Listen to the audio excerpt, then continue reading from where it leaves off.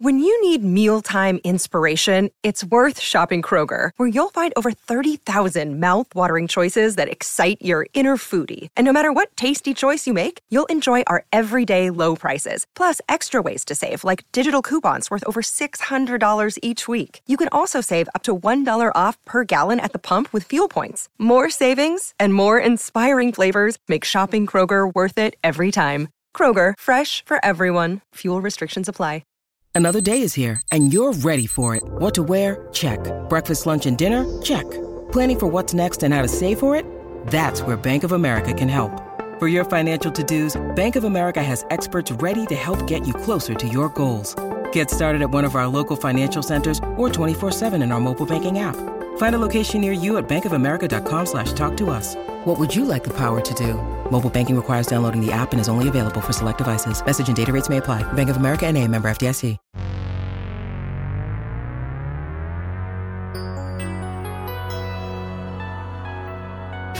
This is Larry H. Russell, host of Celtics Beat and author of Follow the Boston Celtics. Thank you yet again for downloading the #1 podcast on the web, which covers the NBA's winningest franchise, Celtics Beat. CLNS Radio truly values your patronage. Because of your loyalty to making Celtics Beat the most downloaded weekly Celtics podcast online, we would love to offer a free copy of my critically acclaimed book available at clnsradio.com/LHRbook. That's clnsradio.com/LHRbook. Happy reading and enjoy today's broadcast.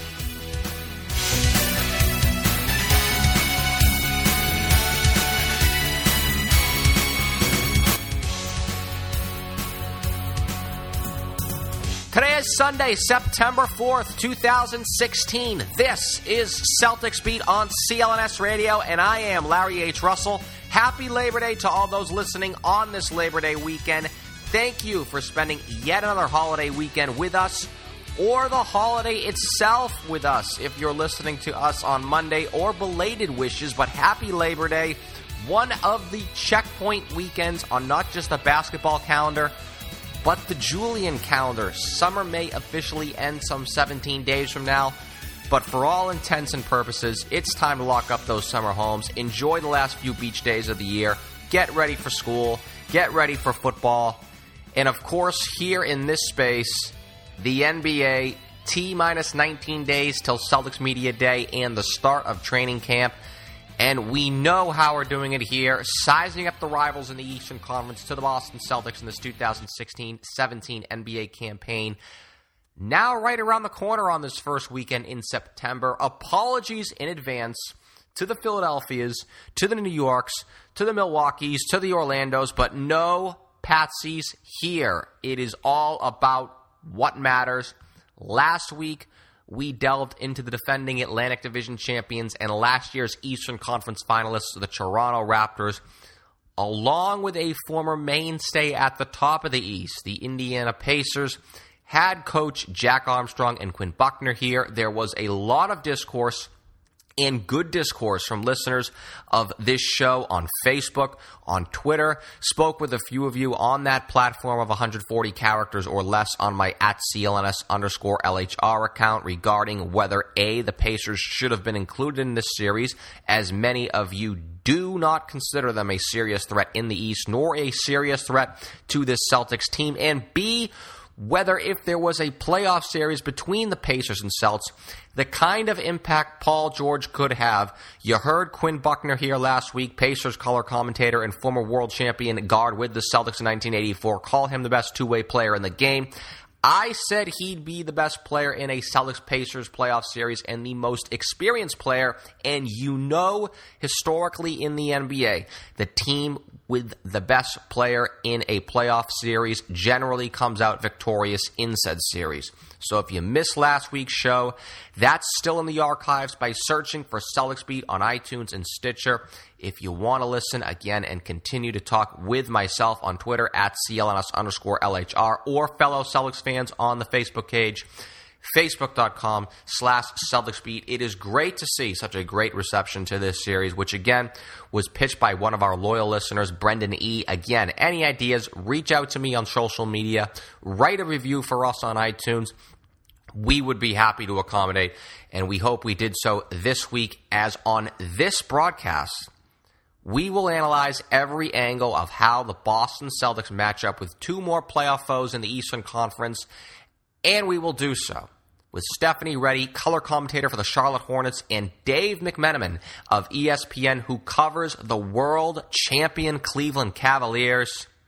Coming up on episode number 173 of Celtics Beat, which this week is being presented by Blue Apron and American Famous Network.com.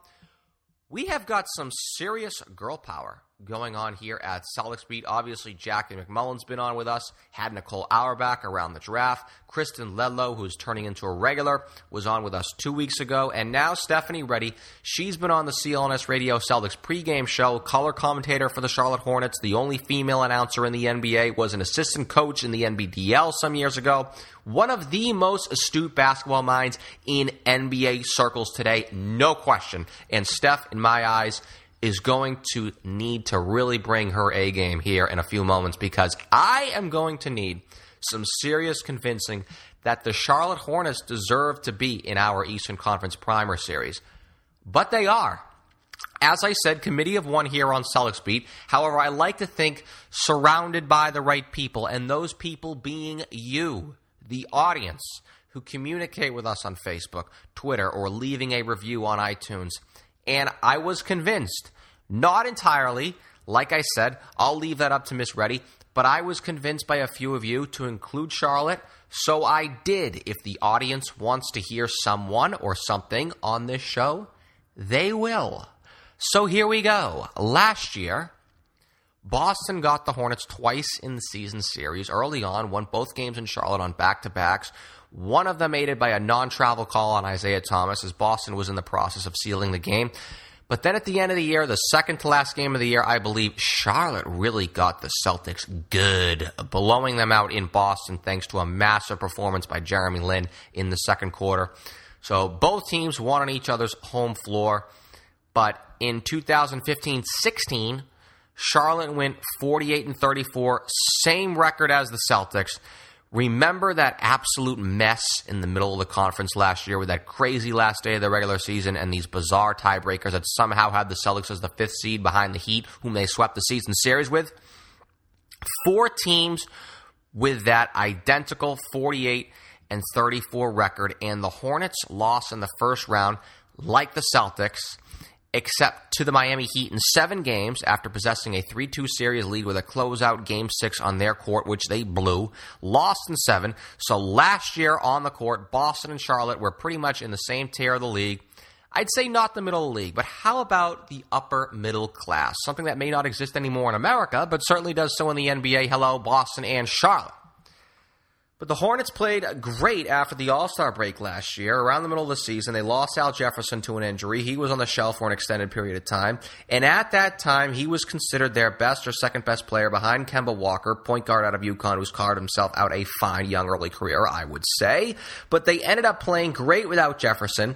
As stated, Walker had a great year. Marvin Williams, someone who's been a career underachiever as the former number 2 overall pick in Chris Paul's draft, he had a very nice year last year. Nick Batum, whom they picked up from Portland last summer after he was starting to slide a bit, he was a great all-around player for them. He really cashed out this summer. Jeremy Lin off the bench. Al Jefferson, when he returned, he solidified their second unit before being put back in the lineup in the playoffs. They were a deep, well-coached team last year. Where have you heard that one before, huh? Solid on both ends of the floor. Did so with contributions up and down the roster. Yes, again, sound familiar. But the Hornets, are they deserving of us utilizing oxygen on them? Identical record to the Celtics, but major losses in free agency. So I am going to need to be sold on them, and we'll do so right now with Stephanie Reddy, Charlotte Hornets color commentator for Fox Sports Southeast. And our interview with Steph is brought to you by American Farmers Network. A consumer should know where their food comes from and the standards that should be adhered to. And American Farmers Network's meats are produced by the network of small family farmers who are committed to the most natural and compassionate approach to ranching. Their production standards go above and beyond even USDA regulations, and all of their certified organic beef is 100% grass-fed.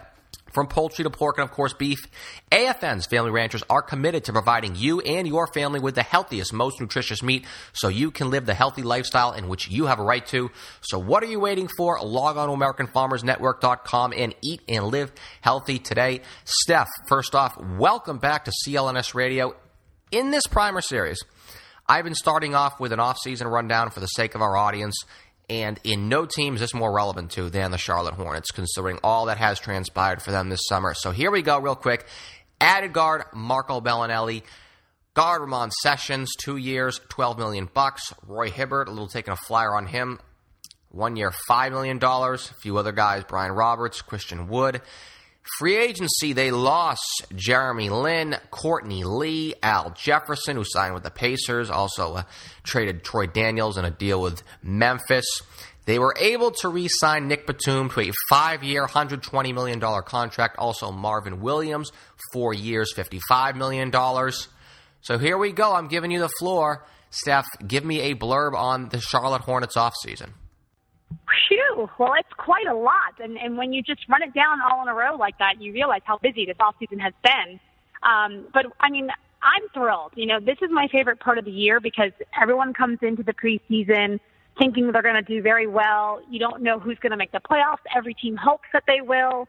I've always been a very optimistic individual. So this time of year, every year, I think the Hornets are going to have a really good team. But this year, the difference is that I do think they're going to be good, but I'm excited because I can see the growth in the team. Last year, we talked a lot about how the Hornets improved their depth. They improved their scoring capabilities just because the pieces they added to the puzzle. Well, the main pieces that improved both of those categories are back to return this season. So not only did they make those improvements, but now they're going to be better because they have played with one another for a full season. They actually like each other, and I know that really is not something that you can analyze per se in terms of, you know, strong numbers and stats, but I've been around basketball my entire life, and I've always preached that chemistry is one of the more underrated components of a successful team, and this Hornets team definitely has it. Nick Batum and Marvin Williams coming back speaks great of that. It speaks volumes of that because Nick Batum, as you mentioned, was highly sought after. He made it very known towards the end of the season last year that he wanted to be back. And he told me a number of times personally, on the air, off the air, that he considered his teammates brothers, that he loves his teammates. And those were his words. That you don't find often at the NBA level where the locker room is that amenable. Having said all that, yes, they did suffer a few losses. Jeremy Lin's absence will be missed, but I will say this, Ramon Sessions, we've played with him before. He was on the Hornets roster prior to being with the Wizards. Former Bobcat. And we loved him. Yes, exactly. He was tremendous. He's an excellent point guard. He is a tremendous shooter. He's a great locker room guy. He's a team player, very unselfish. He is the perfect backup point guard in the NBA. So I'm thrilled to take a look at what this team is going to have to offer, especially in the Eastern Conference. And when you add pieces like Roy Hibbert, who some people may say he's on the decline, but I'm going to remind all the NBA fans out there, a lot of people said that about Nick Batum last year too, because he came off of not his greatest year as a Portland Trailblazer, came to the Hornets. People were questioning that decision, and he played amazing. And I think Roy Hibbert has a lot to prove to himself and to everyone in the league that he's still a quality player. He was an all-star in Indiana, did not play his best basketball last season, but I think he is going to be tremendous for the Hornets this year. I think so. The big theme with Hibbert is a lot of people have been saying that the game has just sort of passed him by, but the internal replacements or any types of replacements on the team are going to be very interesting. You mentioned Ramon Sessions. He got off to a great start in his career with Milwaukee. I believe he had a decent season with the Lakers about 3 or 4 years ago. He's always been worthy of a roster spot and worthy of the role that he's been on his team. But the players that Charlotte did lose, particularly I would say highlighted really Jeremy Lin, very good season last year as a backup. Al Jefferson, both those guys have actually killed the Celtics in years past. Lin last year, particularly a game in the waning days of the regular season, being the catalyst of a 33 run. And Jefferson, when Boston was very thin in years past, down low, particularly in 2014-15, he's had some big games against the Celtics. But you mentioned some players like Hibbert and Sessions. these are outside replacements who are going to come in, and we're going to see what they're going to do with Charlotte. Are there any examples possibly for an internal replacements for Lynn and Jefferson? Of course, they did a great job on Charlotte's second unit last year when they ripped it up after the All-Star break. I mean, Cody Zeller seems like a candidate. Michael Kidd-Gilchrist has had injury issues now the last 2 years. What say you on this? Well, I was just about to bring up Michael Kidd-Gilchrist. I mean, MKG is a tremendous athlete. Again, an excellent team player, very unselfish, only puts the team first, before himself. He did suffer injuries the last 2 seasons, but in a way that kind of speaks fondly and it speaks well of what the team will do this year, because they had all the successes that they had last year without him in the lineup. So now you bring him back in, it's almost like you're getting another free agent. And he has improved his game. His very first year, everyone knew his jump shot was not his strong suit. He worked on that religiously. I mean, put a lot of effort into that, and he still continues to do so.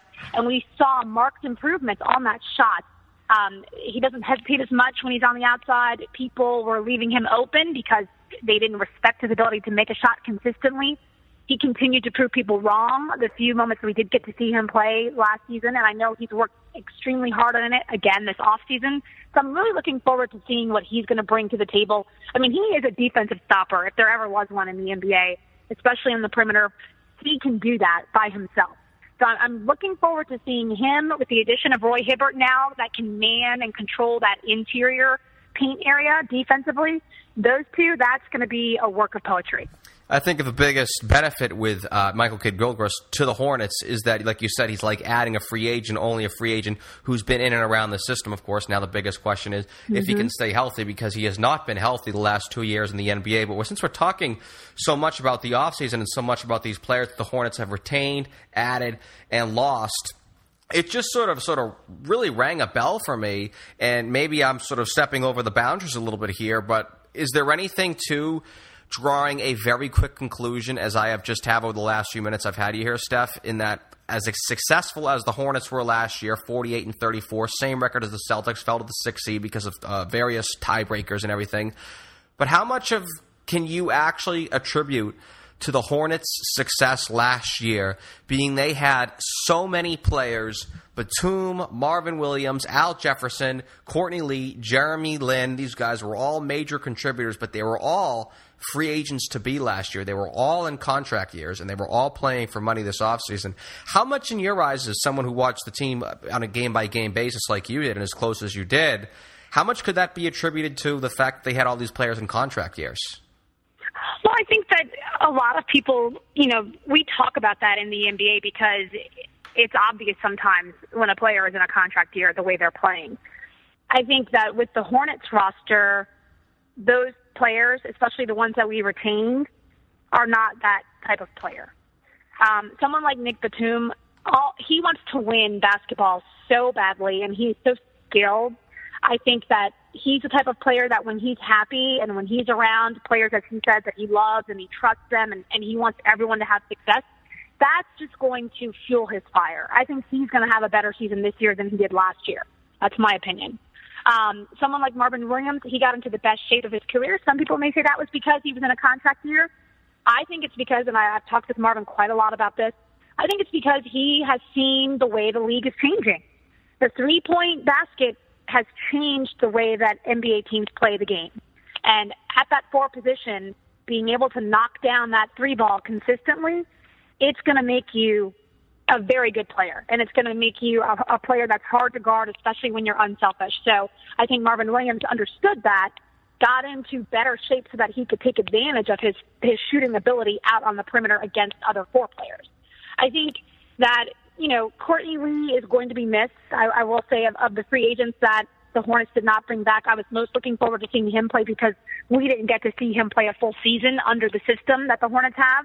So I was looking forward to seeing how he would grow in the system. So he will be missed, but I think that they've got more than enough on their roster right now. The Hornets system, you rang a bell, and it's a perfect way for me to transition this as we move quite along nicely during this chat that we're having here. You want to go in depth about Steve Clifford. You don't really hear much about it in the national media, largely because I think the market that the Hornets play in but every NBA person you talk to marvels at what he does and marvels the way the Hornets play. So once again, let it loose. Yeah, he is amazing. I mean, like I said, I've been around this game a long time. I've seen lots of coaches, all levels, all styles and techniques and philosophies. And of all the coaches that I have worked with at this level, he's my favorite by far. And it's because he is even-keeled. You know, he doesn't get too high when things are going well. He doesn't get too low and down on him or his team when things are not going well. He's a realist. And players love to play for him because he is genuine. He's honest.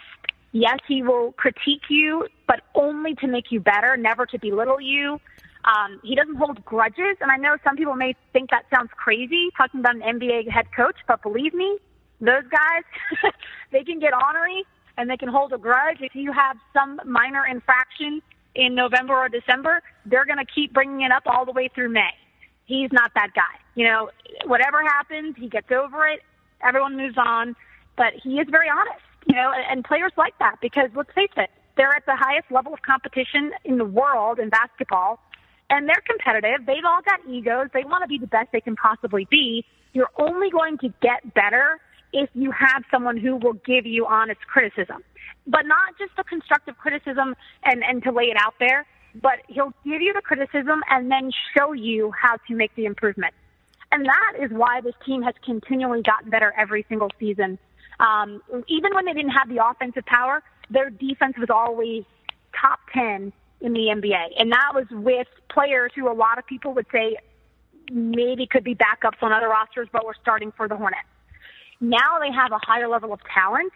So with the system that he's implemented, both defensively and offensively, the players love to play it because he puts them in a position to be successful. He is very demanding because he expects you to do it the right way every time, but you understand why, and you see it working, and so you don't mind putting in the effort and the work.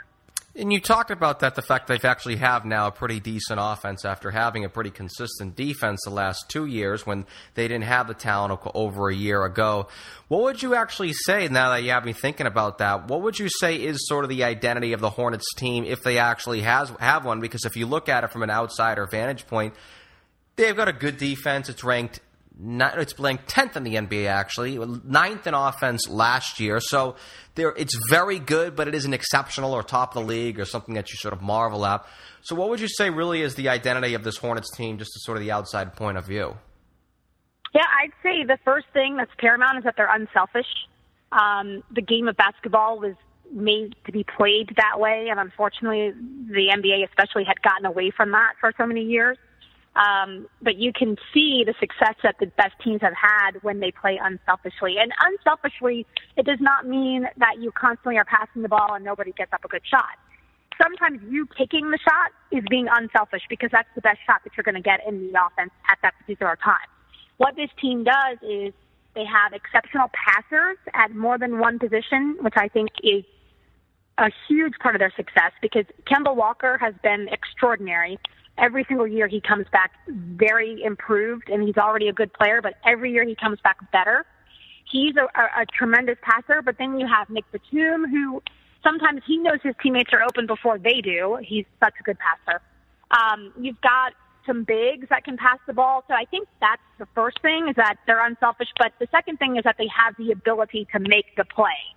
There are a lot of teams in the league that may be unselfish and they may want to pass the ball and move the basketball around, but if you don't have enough players that have the passing skills to do that successfully, then there's really no point in doing it. You're just going to turn the basketball over, you're going to get people bad shots, but they don't have that problem. I think that's the number two thing. And then number three is their three-point shooting. It's evolved. They have gotten much better across the board. You can take a look at Kemba Walker's numbers from 2 years ago to last year, and you see the marked improvement in his three-point percentage. Nick Batum did a tremendous job. They had several players who could knock down that three ball consistently, and they have never had that in the past. And what about some weak points on the Hornets, particularly if a team like the Celtics could exploit? That's pretty good. I like the way you kind of worked that in there. I don't know about giving up any trade secrets. Coach Clifford and Patrick Ewing, all those, this coaching staff would kill me. But you can just watch how they play basketball, and I think the new pieces, that's going to be a weak point just because the returning players are so entrenched. Exactly. They're so entrenched in the system, they have to still learn the system. So you hope they have a really good training camp because that's like the big part of that is, getting those new players acclimated. But I think Roy Hibbert, he's got a lot to prove. If he can come back and get to, maybe he's not an all-star, but if he can get back to quality minutes where he is controlling that paint defensively and he is good enough offensively that you feel comfortable in throwing him the ball and not just having him rely on offensive rebounds, then you got something. Okay, best question of all, and I know you worked for the team when you had Quinn Buckner here last week, who wouldn't dare do this, but this is the best way to get you out of here. I know you work for the Hornets, but put on an objective member of the media. Put that mask on today. It is Labor Day tomorrow. We can pretend it's Halloween. I will ask you your prediction on a hypothetical Hornets-Celtics playoff series that begins tomorrow. Wow, I didn't know you were going there. Woof. My goodness. Well, of course I'm going to pick the Hornets to advance. If you're talking playoff series, I'm definitely going to pick Hornets to advance. You know what? I'll give the Celtics. I'll say the Hornets would advance in 6. Oh, I was gonna say I'd give the Celtics a quarter. It sounded you were going to go there. Two games is good though. All right. Stephanie Reddy, Fox Sports Southeast. You can follow Steph on Twitter at her namesake, at Stephanie Reddy. Steph, thanks so much for joining us. Happy Labor Day. My pleasure. You too.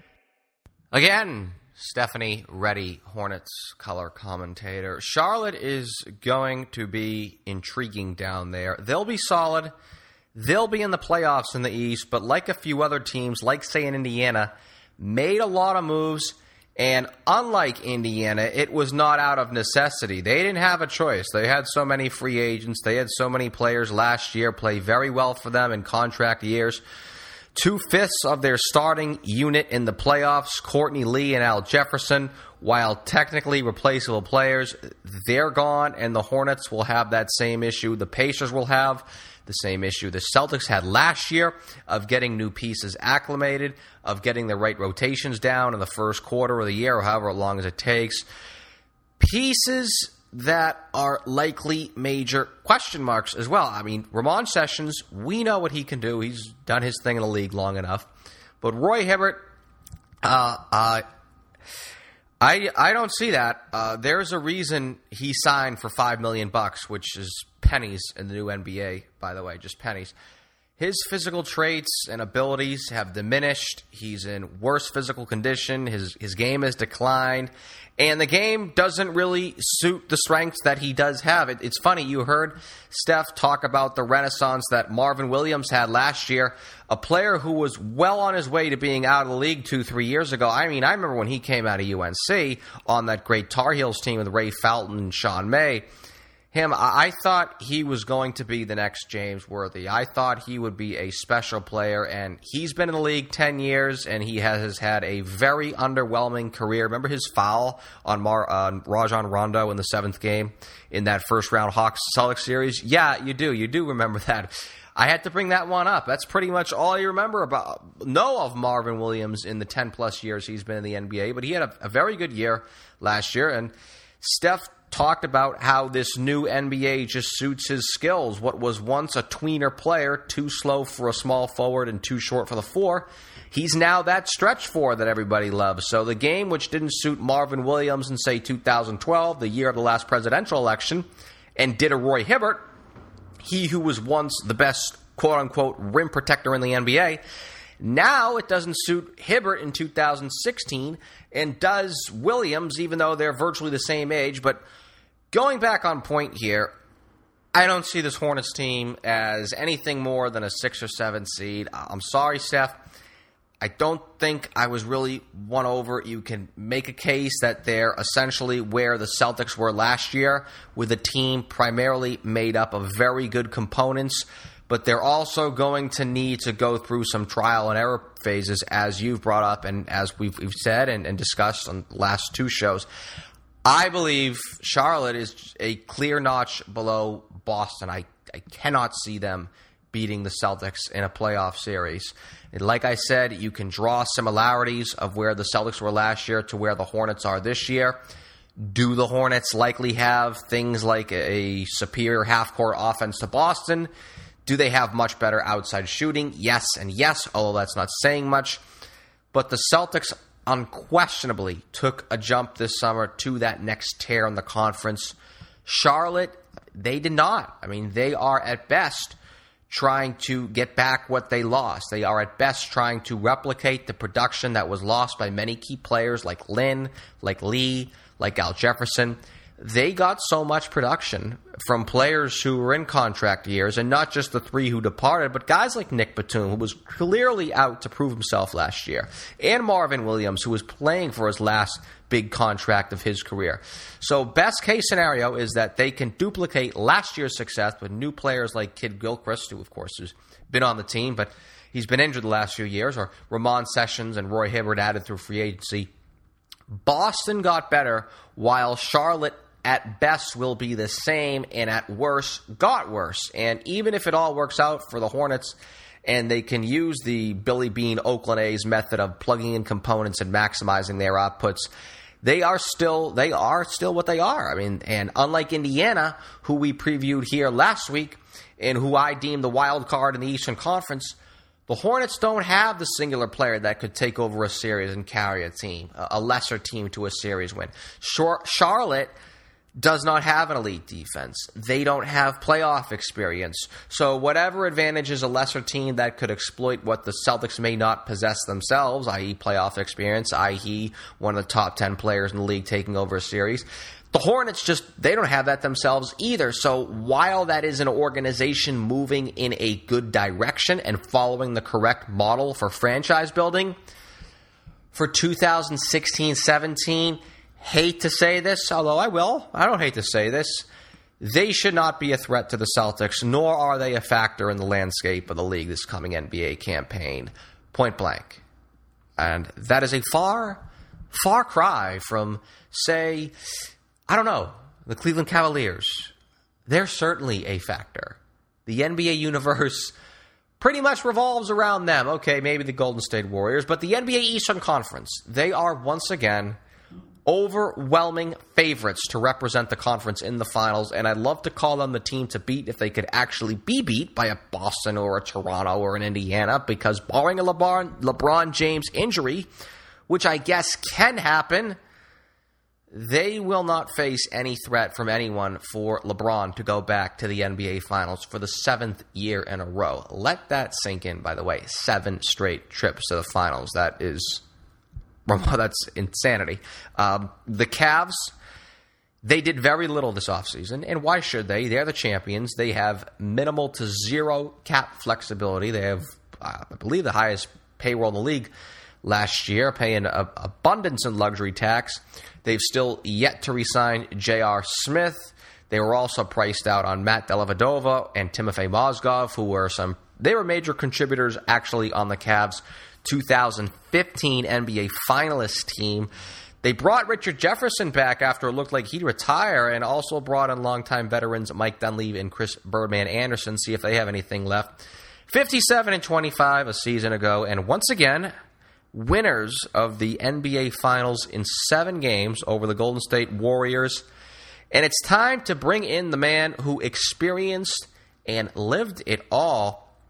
Cleveland Cavaliers beat reporter for ESPN and great friend of this network, Dave McMenamin. And our interview with Dave is brought to you by Blue Apron. Deliveries right to your doorstep.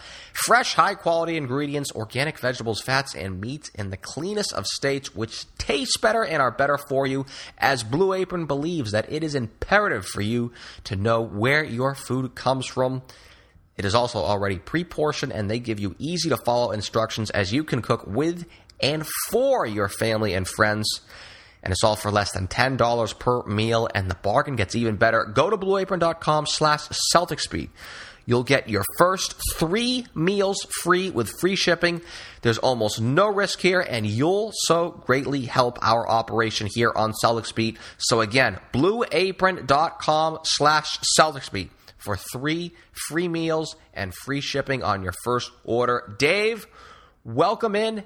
happy Labor Day. You must be feeling pretty fresh from your light workload this summer, huh? Well, happy Labor Day to you too, Larry. Good to be back. And, it was a lengthy season. Obviously, you go to Game 7 of the NBA Finals. You're working till late June. You got parades and the NBA draft and a relatively quiet free agency for the Cavs, free agency period this summer. So all things considered, I have had some time to rest. It's been nice.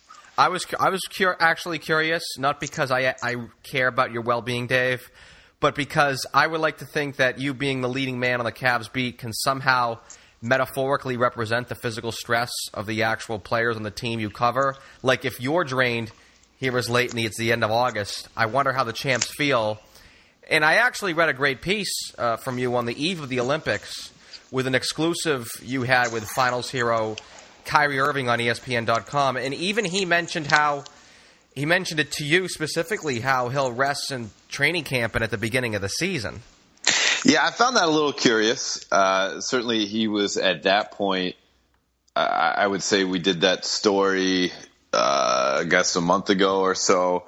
Maybe it was about a month after the NBA Finals.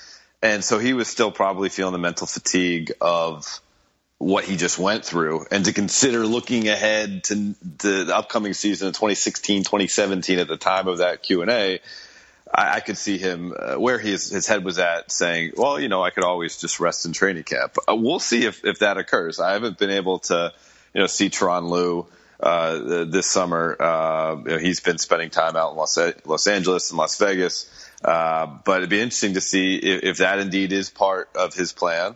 To give Kyrie a light workload to start the season, because obviously he got his body in shape with USA Basketball, or if they feel like, hey, listen, like we're going to be battling complacency all season long because the natural tendency of a team or just a human being to let up a little bit once you accomplish your goal. And for us to go into the season with, our second best player having that mentality of I'm going to ease into things, that could have a trickle down effect on our entire team. So I'm curious. There's the physical balance they have to do with Kyrie, but even more so, I think the mental thing where you need him to recognize that these regular season games do matter because we need to start building things the right way to have a chance to repeat as NBA champions. Yeah, NBA training camps and even the early portion of the NBA regular season is certainly not the best time to recuperate, for that matter, even if you do go light. And you talk about complacency. That is going to be there with the Cavs this year, no question, because it was there for the Cavs last year, I thought, and that was even before they won a championship. And I actually thought that was one of the biggest benefactors of the Cavs winning the title, was the East was weak and that they could coast and really only had to turn it on for just a few weeks at the end of May and June, whereas the Warriors ran the gauntlet. So basically, can I ask you, can the Cavs repeat that philosophy again? I think that, to me, is the biggest question mark for this team going into it. One, I guess maybe the biggest question would be health. Last year, they were, other than the Iman Shumpert injury that occurred right before training camp where he hurt his wrist, for the most part, their guys stayed healthy. And they have an aging roster again this year. If they re-sign J.R. Smith as to be expected, I think 8 of their 14 players, 8 of their 14 players 30 years or older. So, they're going to have to manage those bodies. And then if you are managing those bodies working in rest, that can lead to complacency, because that's the tacit understanding that, hey, these games don't matter quite as much as they do to other teams, because we're only thinking about April through June. So I think there's going to be games that they get up for. Obviously, Christmas Day against Golden State, January 16th in Golden State. Things like LeBron facing against Dwayne Wade, LeBron versus Carmelo Anthony on opening night. But there's going to be those nights where they're going to have to find a reason to want to play. And last season, you mentioned it, you hit the nail on the head. They had those moments where, underwhelming performances, and LeBron would have to sound the alarm. And I remember they had a loss early in the season at Detroit, and LeBron said, this is unacceptable. There's another team out there in Golden State. They were off to their hot start. He said they're playing like the hungrier team when we're the team that lost in the NBA Finals, that should be us. And so he used Golden State as a foil, and he used late game collapses against Milwaukee and Toronto as early in the season as examples of why they don't have the requisite mindset. And he would use us in the media as a tool to get that message out there, put some pressure on his teammates to make them recognize that, hey, I mean, how many teams get this opportunity? We have the second highest payroll in the history of the league. All you guys can go the rest of your career and never have a chance to play with this much talent. And we need to make sure that we are embracing that opportunity day by day.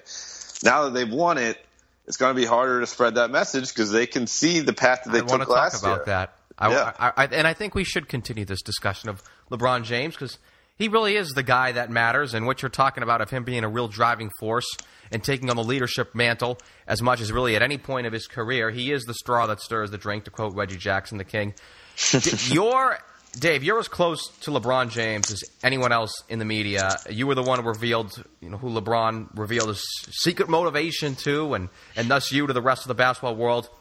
So how's he feeling physically and now even mentally? I mean, he talked about all those instances last year of really he was pushing the team, but how's he now feeling mentally with him winning that all-important third championship, finally delivering on his promise to Cleveland, and, of course, validating his decision to go there after a Hall of Famer told him it was the worst decision of his career?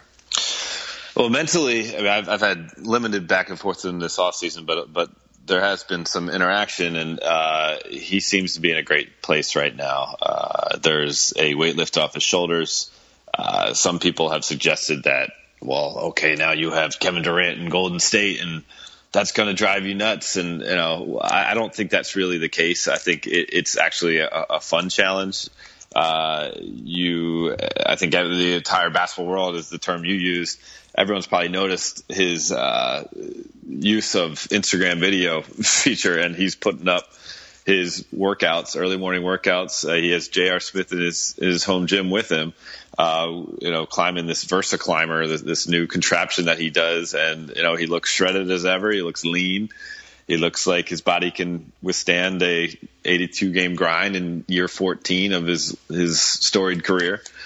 So those are all good things. The question, much like the Kyrie question, is last year at the start of the season, actually I think it was right before they played Miami, LeBron said, I plan on playing all 82 games. And one of the other beat reporters, I think it was either Jason Lloyd or Joe Varden, kind of looked at him like, come on, man. And he's like, no, I'm serious. I know what I just said. I think he ended up somewhere in the high 70s. But that was because the team encouraged him to sit. Listen, at this stage in his career, LeBron doesn't really have to do much else in the regular season to prove himself. It's all about how he performs in the postseason. So I would not be against a regimen, and I understand how much it means to the game. I understand people pay good money for tickets and all of that. Absolutely.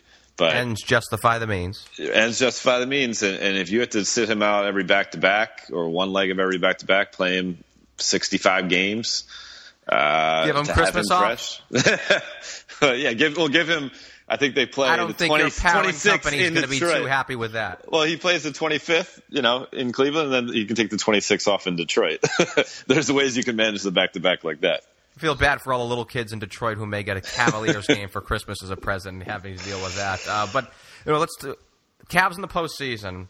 Outside of complacency and fatigue, what could hamper Cleveland from getting back to the finals, save for a LeBron injury? I mean, an unforeseen trade by one of the also-ran to get a difference maker. I think that Boston Celtics are a difference maker trade away from being a real threat. I think the Detroit Pistons are. I think the Toronto Raptors are. The Toronto Raptors might even be there, because they didn't have Jonas Valanciunas available to them in the Eastern Conference Finals last year. It took the Cavs to 6 games.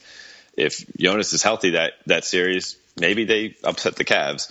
So those are, I think, are the teams that come to mind that could present a real challenge to the Cavs in the playoffs.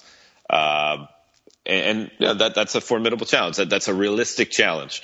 Certainly with the assets the Celtics have, we both know that a trade like that would be possible. You never know, everyone's talked about Blake Griffin ad nauseum, even though Doc Rivers has tried to quiet the rumors out in LA. If that thing goes south early on, well, they're going to have to start making plans for the future. And that would be the type of person, when I mentioned difference maker, that would apply. But other than that, I mean, this Cavs team is equipped, and certainly they got to re-sign J.R. Smith, which is expected to occur.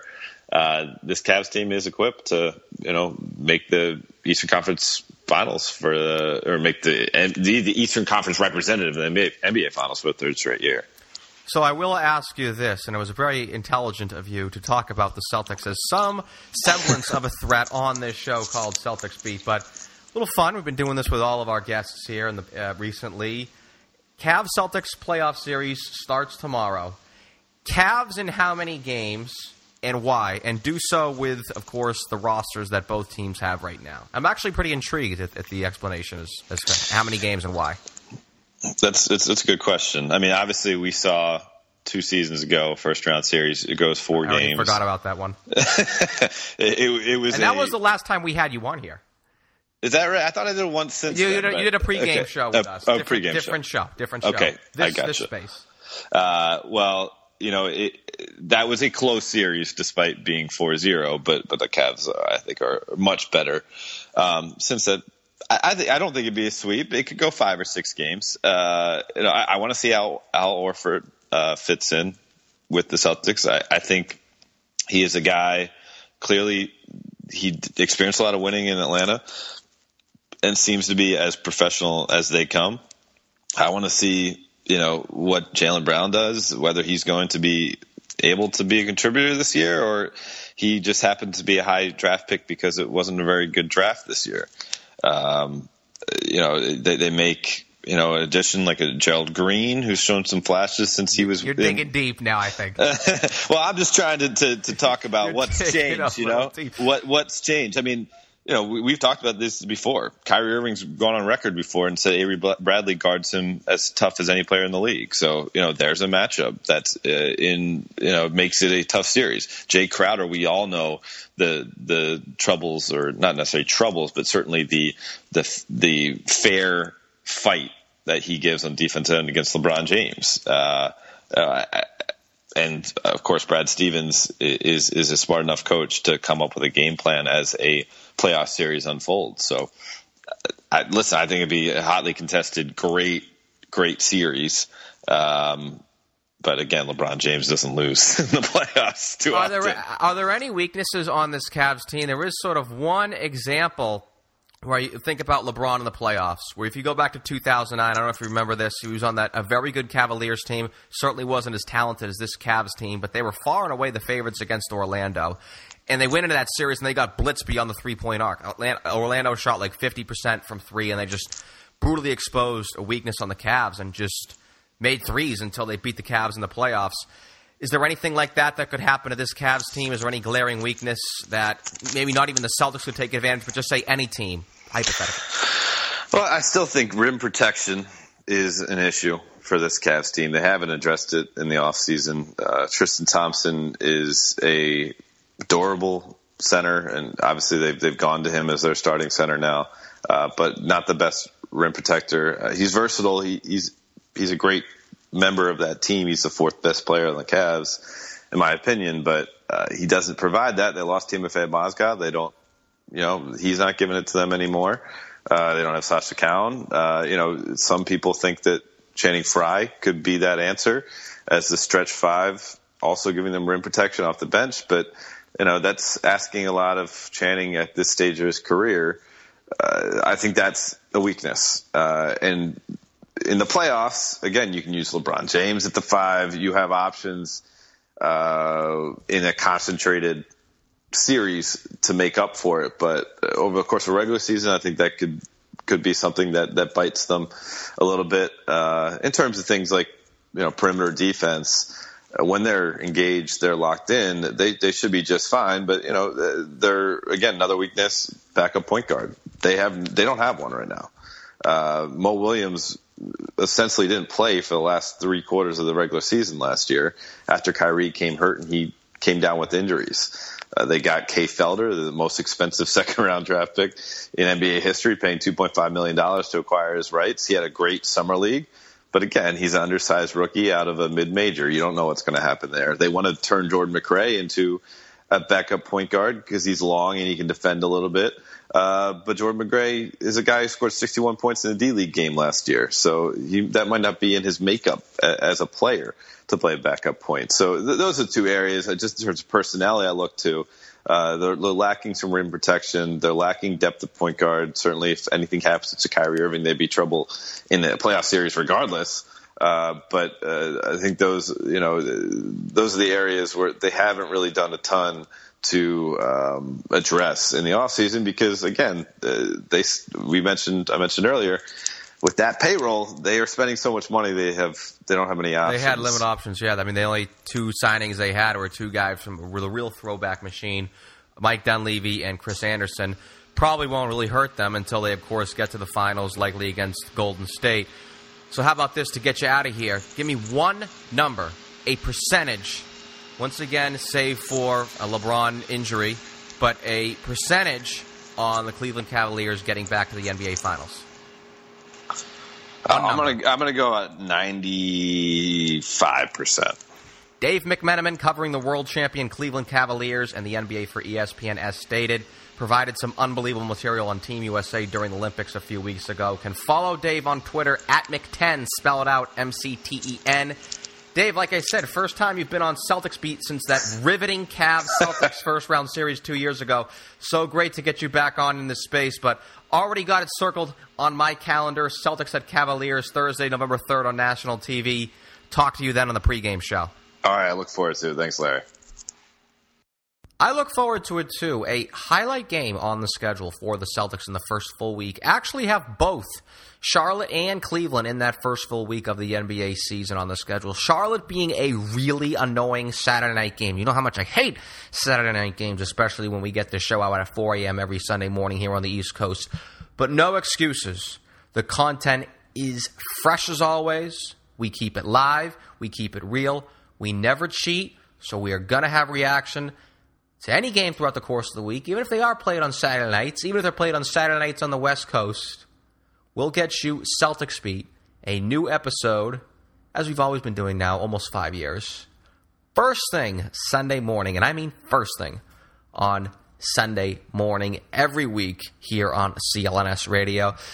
You know, I actually mentioned the LeBron James injury like a few times, almost wishing for it to happen. Almost.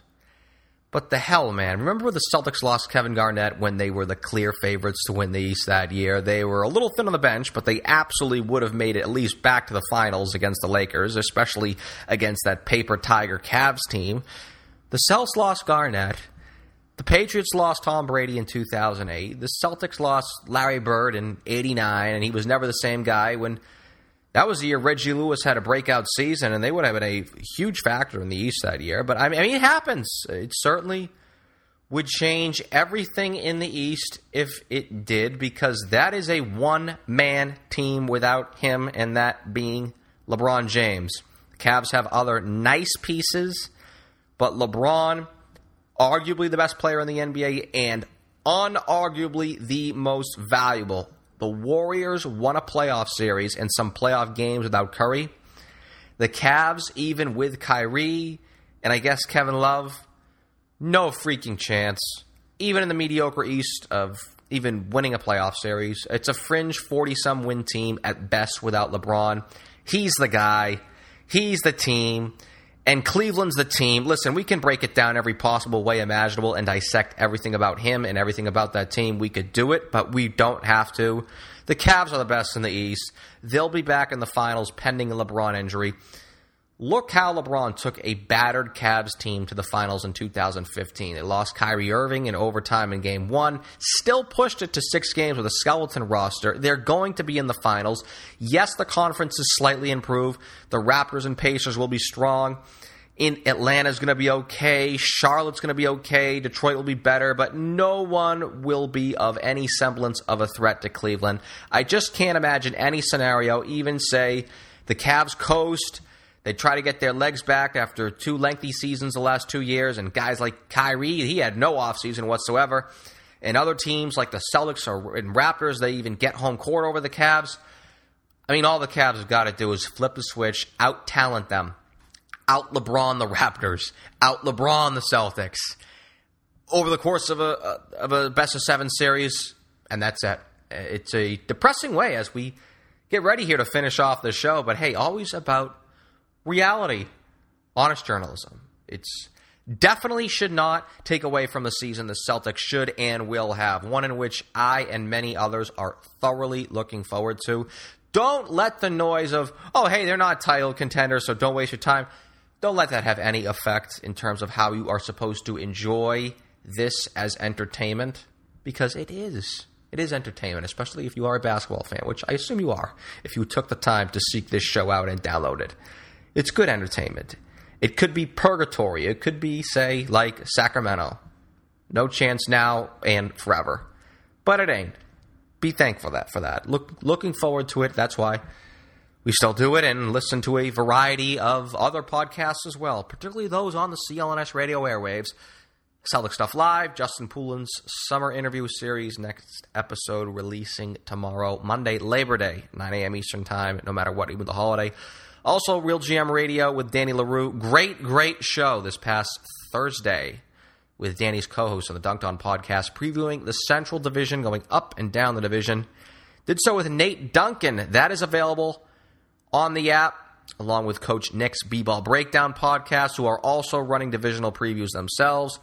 The Bobcast with Celtics Blogs, Bobby Manning, and yes, Celtic Stuff Live, as mentioned, new episode dropping tomorrow, 9 a.m. Eastern Time. Check it out as we check out of here on episode number 173. Real quick before we go, though, still running our contest, an autographed 8x12 photo of Paul Pierce hitting a game winner against the Denver Nuggets. Signed by, yes, Paul Pierce himself. Enter by simply following at CLNS_LHR on Twitter. That is our current giveaway. So again, a simple entry. Follow at CLNS_LHR. Winner drawn in a couple of weeks. Next giveaway, I'll give a heads up now. Boston Celtics Open practice tickets at the TD Garden. Taking place on September 30th. We haven't decided what means we'll use for entry, but safe to say it'll be either by liking Celtics Beat on Facebook, Facebook.com/CelticsBeat, or by giving us a subscription, rating, and writing a review, on iTunes. That sounds like a lot, but it's not. Subscribe, rate, and review Celtics Beat on iTunes. Probably one or the other because they're huge helps to us regardless. But we'll probably do this next week, a contest for tickets to this Boston Celtics Open practice at the TD Garden on September 30th. We'll be giving away those. Our way of thanking those who listen, a small way of thanking those who listen. And, of course, support us week after week. Speaking of support, though, time to get to the show credits. Music for this show was provided by Warlock and Steph Legrateau. Be sure to follow us on social media. Twitter, I'm at CLNS_LHR. The show is at Celtics_Beat. Like Celtics Beat on Facebook to keep up with the show at Facebook.com/CelticsBeat. Google Plus, Celtics Beat on CLNS. Thanks to today's guests, once again, Stephanie Reddy of Fox Sports Southeast and ESPN's Dave McMenamin. Cannot thank our audience enough for listening and making this show the most downloaded weekly Celtics podcast on iTunes. For our sponsors, Blue Apron and American Farmers Network, staff writer Eddie Santiago, graphic designer Taylor Arter, founder of the network Nick Gelso, and myself, the executive producer and host, I am Larry H. Russell. See you next Sunday for another edition of Celtics Beat, powered by CLNS Radio.